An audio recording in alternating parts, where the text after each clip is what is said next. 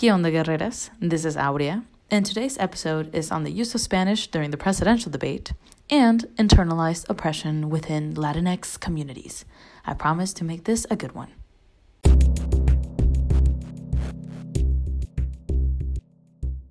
Last week, several Democratic candidates really wanted to show off their Spanish-speaking skills to the Miami audience during the presidential debates. If you don't know, there are two Latinos running for office, Julian Castro and Beto O'Rourke. But remember, I did say there were several candidates, and that's because Senator Cory Booker from New Jersey also chose to answer full debate questions in Spanish. See, this is the first Democratic presidential debate where candidates and the moderator had spoken in Spanish. The moderator, Jose Diaz-Balart from Telemundo, didn't shy away from putting these candidates on the spot, but I did notice he was intentional on who he was addressing in Spanish. Even after Beto and Cory uttered somewhat broken Spanish sentences at the debate, which Trevor Noah, love him, joked it was like going to a Mexican restaurant and your dad saying, "Hola, ¿cómo estás?" to the waiter. Please don't do that. Some Spanish language news shows like Telemundo and Univision said that this was a historic event. And I agree, seeing presidential candidates speak in your language is a big deal. But let us not assume that this is real outreach to us. Don't misinterpret this gesture. There is a difference with addressing a nation's community for solidarity and another trying to gain their trust and vote through a facade of knowing their language. This is what some have called a form of hispandering. I totally get what they mean. And honestly, you should check out this incredible article with Angela Ocampo and Melissa Michelson, who are both badass Latinas in political science, totally love them, where they write that signaling Spanish fluency is not enough to inspire the movement of Latinos to turn out to vote. Did you hear that? Candidates, are you listening to me? You speaking Spanish doesn't mean you're going to get the Latino vote. Check. Did you hear? Do I have to repeat this again? Because honestly, y'all, this is not what you should be doing to get the vote. To mobilize Latinos, this is going to be a whole different episode to talk about what actually gets Latinos to vote. Hopefully, I can get Gary or Matt to be on the episode. We'll see. So, going back to this. Even Julian Castro, another one of the candidates who is probably the most fluent in Spanish out of the candidates, had some trouble expressing himself in Spanish to the audience. And he recognized it, but he also addressed why there's less Latinos in the US who are Spanish speakers. And I will totally get to that in a moment. Here are some quick facts on Spanish speaking in the US. About 41 million Latinos in the US speak Spanish at home, making it the country's most common non-English language spoken. But while the number of Latinos who speak Spanish at home continues to increase due to the overall growth of the Latinx population, the share of Latinos who speak the language has declined over the past 10 years or so. According to a Pew Research Center analysis of Census Bureau data, 73% of Latinos spoke Spanish at home in 2015, compared to 78% in 2006. Now, think about it. From 2006 to 2015, the Latino population has definitely grown. So that 5% difference is actually millions of people. Now, second fact.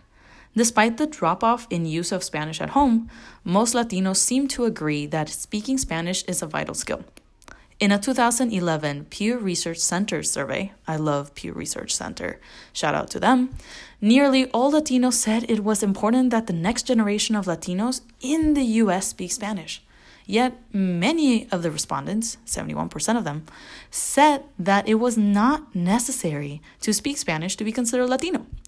And I totally agree with that. You should not have to prove your Latinidad through language. And that is something I totally have to check the Latinx population on. If you don't speak Spanish, that doesn't make you any less Latino than the rest of us. Speaking the language and being fluent is a privilege, and we need to check ourselves on that. Moving on. While I criticize the use of Spanish for momentum during the presidential campaign, I also recognize that for many Spanish speakers, even if they are not fluent, the fact that the candidate spoke Spanish is a big deal. The fact that they also chose to take a chance and speak directly to the Latinx population, well, I appreciate it. But again, the gesture doesn't mean you're going to get the vote.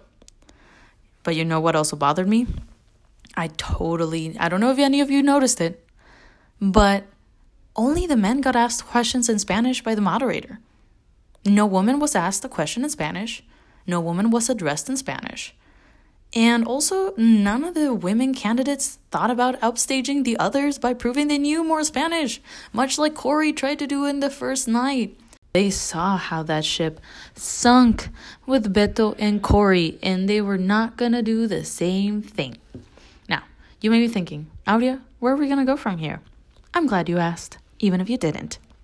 Let me introduce to you a concept us Latinx folks should check ourselves more on, and that's the fact that we diminish somebody's Latinidad because they don't speak Spanish or Spanish as well as we assume they should be doing. You may be thinking, where did I get this from? Well, in case you haven't seen the interview with Julian Castro, he brought up this term, internalized oppression. If you're not familiar with the term, internalized oppression is defined as the fact that when people who are oppressed in an ongoing manner for a long time come to believe the stereotypes and myths about their own group that are communicated and held as a norm from the dominant group. Ever heard your family say, oh, we're not like that. We're not like those type of Latinos. But Latinos are criminals, or Latinos get to do this. When you hear that in the family table, with your friends who actually believe the stereotypes that the dominant group has imposed upon you, upon them, and they don't recognize it, that's internalized oppression. Now, you all have heard by now that we have two Latinos running for president.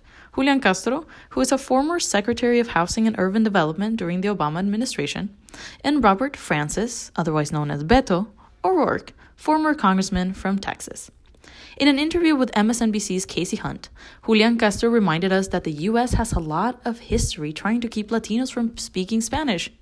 When Hunt asked Julian to explain why somebody who is of Latinx heritage might not speak Spanish, he told her it was all due to history. Not a lot of folks, not even us, may know that speaking Spanish in the U.S. is more accepted today than it was in the past. But there are still schools and workplaces who have rules to not speak Spanish within grounds. Let me play you a soundbite of what Julian said during his interview with Hunt. Say that you're practicing your Spanish. How do you explain to people why, you're standing on stage with Beto, who speaks Spanish, Cory Booker clearly tried to demonstrate that he spoke Spanish. You didn't grow up knowing Spanish. Why did that happen in your life? I mean, for people who don't understand why, somebody of Latino heritage might not.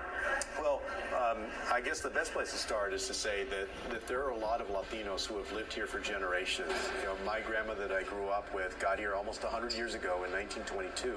And, in my grandparents' time, in my mom's time, Spanish was looked down upon. You were punished in school if you spoke Spanish. You were not allowed to speak it. People, I think, internalized this oppression about it and basically wanted their kids to first be able to speak English. And I think that in my family, like a lot of other families, that the residue of that, the impact of that is that there are many folks whose Spanish is not that great. But today my daughter, Karina, goes to a bilingual program, and she goes there with people of different backgrounds. In other words, speaking a second language, whether it's Spanish or another language, is celebrated today as something that we should admire and something that will help you maybe get paid more at your job and is useful. That also is a sign of progress. I'm proud to live in a country where we've made that kind of progress in just a generation or two. In this progress that Julian Castro talks about is something that I want us to focus on right now. Because this progress, we don't use this progress to empower our community. Our own hermanos and hermanas shame us for speaking Spanish. They shame us for not speaking Spanish. We are shamed for not speaking it perfectly. We're shamed because we're not being taught correctly. We're shamed for having an accent. We're shamed by our own, shamed by others, shamed for trying. But you know what? You don't have to prove your Latinidad to anybody. We are here, we exist, that's it. That is why it's so important to recognize and respect that when folks believe, it's such a big deal that the presidential candidates spoke in Spanish, respect it, affirm it, just recognize what they're trying to do, right? But think about it for a second. As we, right? And I say we as a very general term, I'm saying we minorities. We have had to assimilate for survival. And just like Julian Castro said, his grandma, his mother, they try to teach them English so they would not be targeted, right? Assimilation was forced upon many of us. I know I had to make sure that I spoke perfect English and I wrote it great because I never wanted to be criticized for that, right? My immigrant story looks very different than a lot of folks. But I remember distinctly in my 8th grade class in U.S. history, my professor had me go into the front of the class and asked me in front of everybody, did I write this paper that I had submitted? And I said, well, yeah, I did, And she said, wow, you write so well for a Mexican. And for a moment, I didn't know how to react. I said, oh, wow, thank you. As if that comment had been a compliment. Well, I didn't know much better, right? Nobody could say Aurea, so I went by Aria, and I still go by Aria, right? But the fact that somebody said that since I wasn't like the rest of my community, I was better, and I accepted it, till this day, I wish I could tell her, you don't have to do that, right? Because that is also a form of internalized oppression, that I am oppressing my own community for thinking I am better than them. Absolutely not. Absolutely not. And I need to recognize that. We all need to recognize that. So, going back to internalized oppression. Listen, internalized oppression operates rather uniformly at both the group and individual levels, right? Both in our community and with ourselves, regardless of our ethnicity, our gender, or sexual orientation. However, it also manifests itself uniquely depending on the negative stereotypes it causes our particular group to internalize.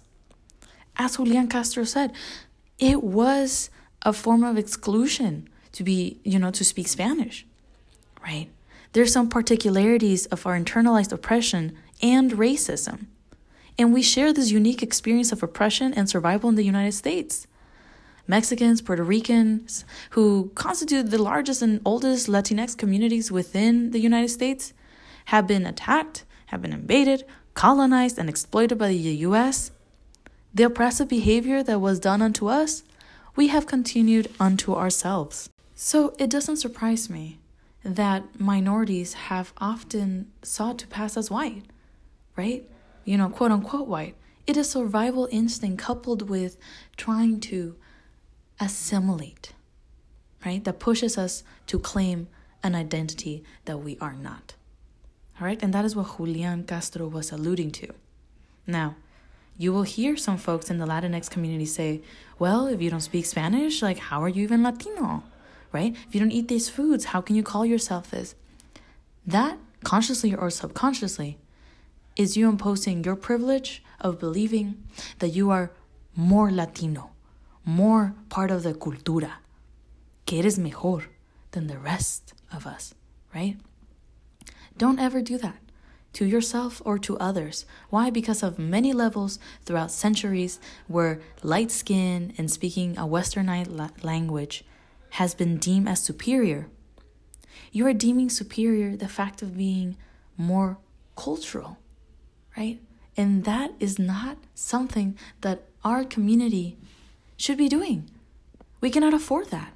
We cannot afford competing against one another just because we do not share the language, right? We are distancing ourselves from our history without understanding why. Now that the stakes are higher because of such many negative stereotypes that there are about Latinos, we should not be the ones that accept the colonized mentality, that we continue to engage in the actions consistent with internalized oppression.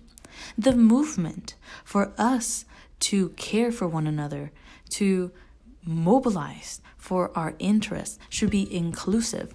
These actions of excluding ourselves from within our own brothers and sisters are harmful, and the consequences are so severe because legislators, politicians, folks can see that there is a divide between you and I. There is a divide in our community because it seems to me that we prefer to perceive ourselves as better than other Latinos. It seems to me that our internalized oppression is more than just language. It is the color of our skin. It is where we went to school. It is how much our parents made, if we're immigrants or not. Can you imagine that?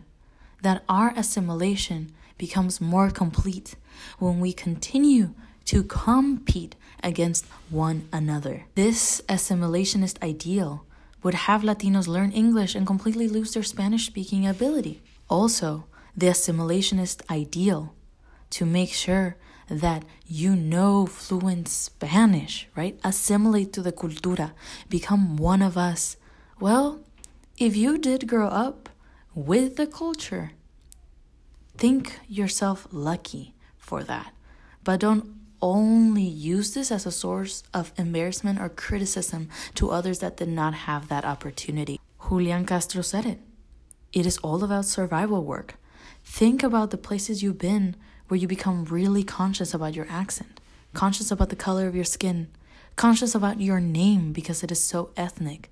And that internalized oppression, that criticism, reveals so much about our heritage, but also about where we live. It reveals that we admit Latino inferiority and accept the notion that Latinos are different, right? And those that try to make us compete with one another, it is as if there is only one source of cultural pride for us. I'm here to tell you that there is not. And as I said a couple minutes back, there are consequences to this sort of behavior where we're distancing ourselves from one another and distancing ourselves from a collective for the movement that we need to have our interest understood and valued. With that being said, I want us all to take a moment and recognize today that wherever you come from, Latino or not, that you should be proud about your culture, that you should recognize how far you've come, how far your family has come, and always count your blessings about what it means to be you, what it means to have your heritage, what it means to engage in actions that promote and empower your comunidad. With that being said, thank you for coming to our second episode of Guerreras. If you have any questions or some comments, something you'd like me to cover in the podcast, please make sure to send those to @Guerreras_CR in Instagram. Share us on Instagram, share us on Facebook, on your favorite social media, and I will see you later. Gracias por acompañarme a otro episodio de Guerreras. Thank you for accompanying me in another episode of Guerreras. And here, have a song that I just found. Hope you enjoy, from a Chilean artist. If you know her, kudos to you.